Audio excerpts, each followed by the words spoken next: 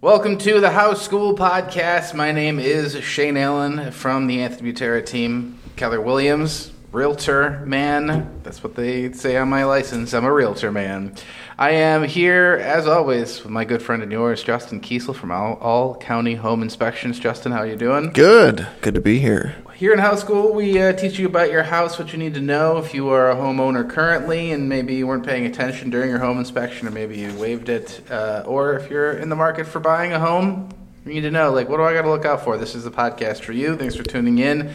We've been slowly working our way down the house. We did roof, we did attic, and now we're going to go, let's pretend like you're in the second floor of a house, colonial.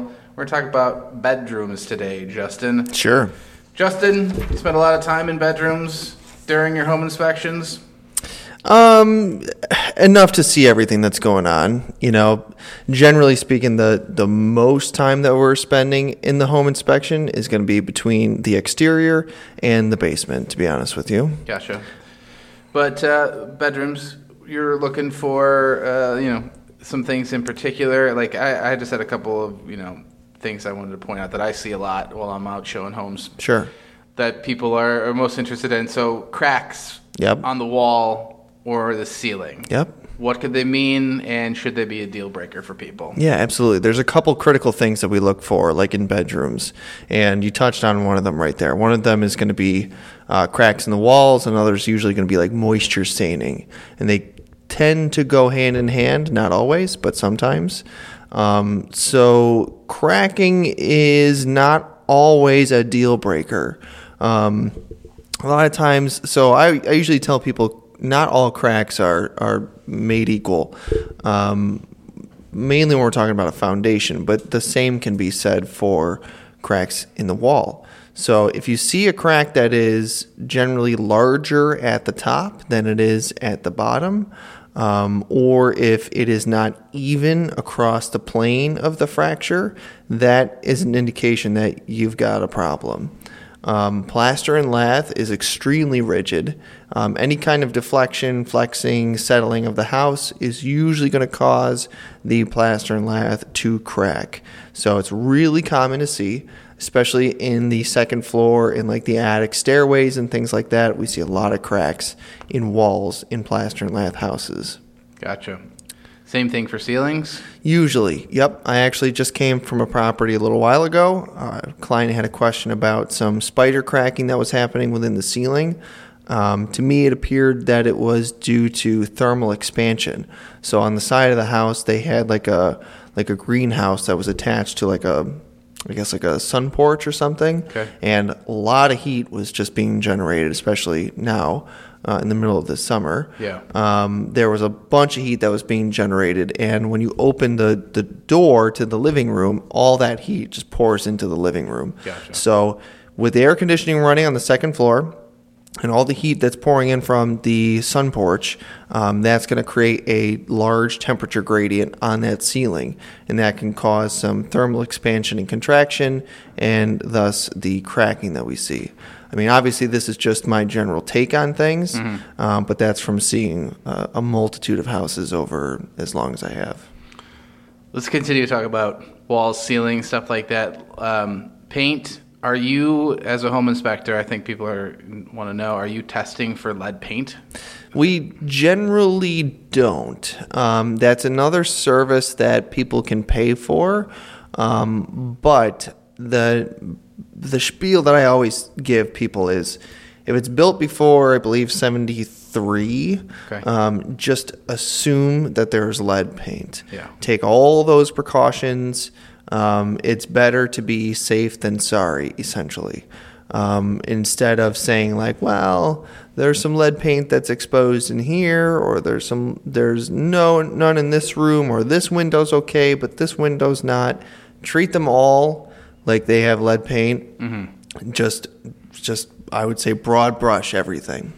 Yeah, on the realtor side of things, you're going to see with contracts that you're signing, it's any home built before 78. 78, has to have that disclosure to it. But yeah, I'd say same thing. Just assume if it's an older home, there could be some of that. From what I understand, though, not that difficult to test if you wanted to do it. even, is there like a home kit for Yeah. it? Now, I think Home Depot actually hands them out for free. Okay. They look like little felt pens, basically. And they kind of act like a glow stick. You crack them in half, and there's some fluid in there. And then you take a chip or a piece of whatever you want to test, and you just rub the felt pen with the liquid on it into the material, the paint. And then depending on the color that it turns, if it turns pink usually, that is an indication that you have lead paint. So, yeah, pretty cheap, pretty easy thing to do. But usually people are going to paint walls and stuff like that anyway. So I just say to go over everything. Yeah, 100%. Just right into this lead paint issue with the home here in Rochester in the city.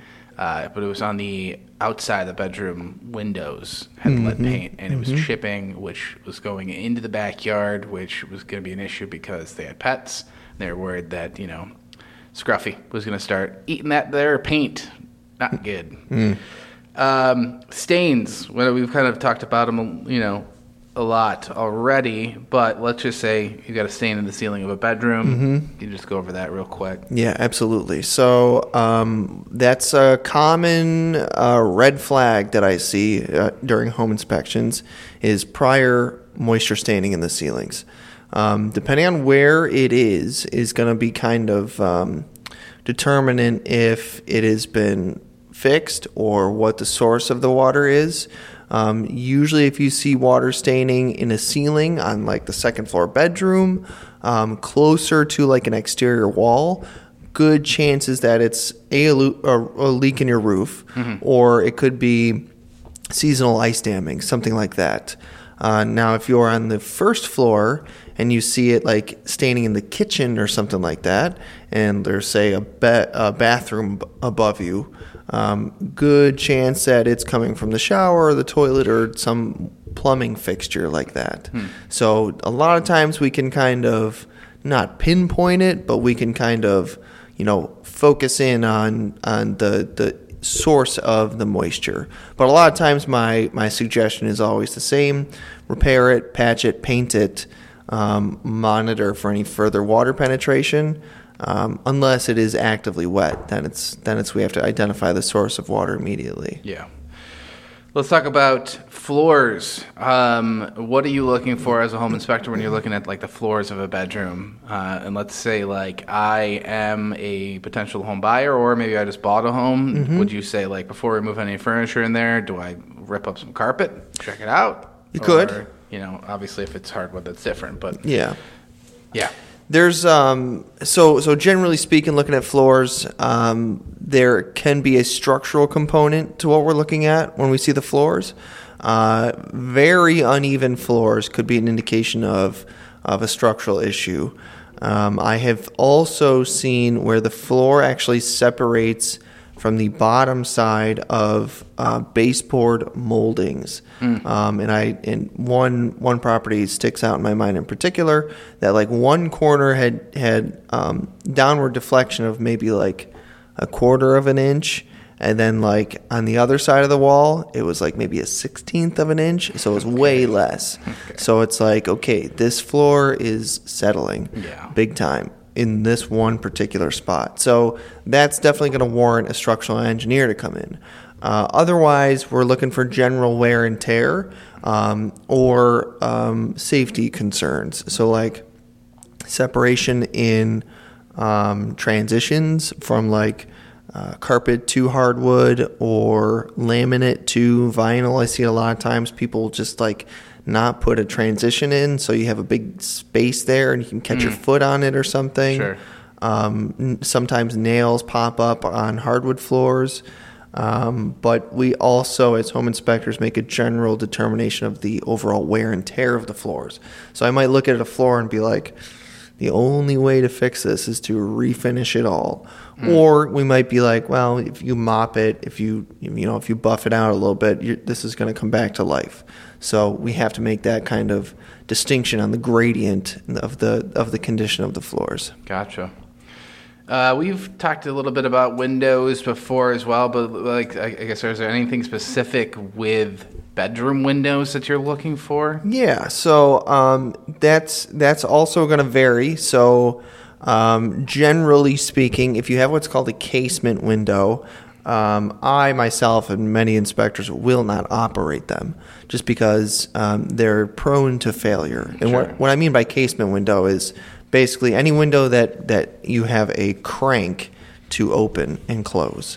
There's gears that are in there. There are mechanical components that tend to fail. Mm-hmm. It's literally 50-50 if they're going to open and close for you. So if you're on the second floor and I open the window and I cannot get it to close, I'm on the hook for that. Yeah. So I generally don't operate them. Other things we're looking for is general operation of the windows. If they have an improper balance or broken sash cords, meaning that the window pane does not stay up. Okay. We highlight that as a safety concern because it can fall back down on your hands, and that's mainly a concern for like small people or older people, that kind of stuff. Mm-hmm. We're making sure that windows are painted shut, how difficult to operate they are, all that kind of thing. The other thing is with windows, we're looking for egress windows as well. So if you have if you want to try and put a bedroom in a basement, mm-hmm. you have to have a proper egress window. Yeah.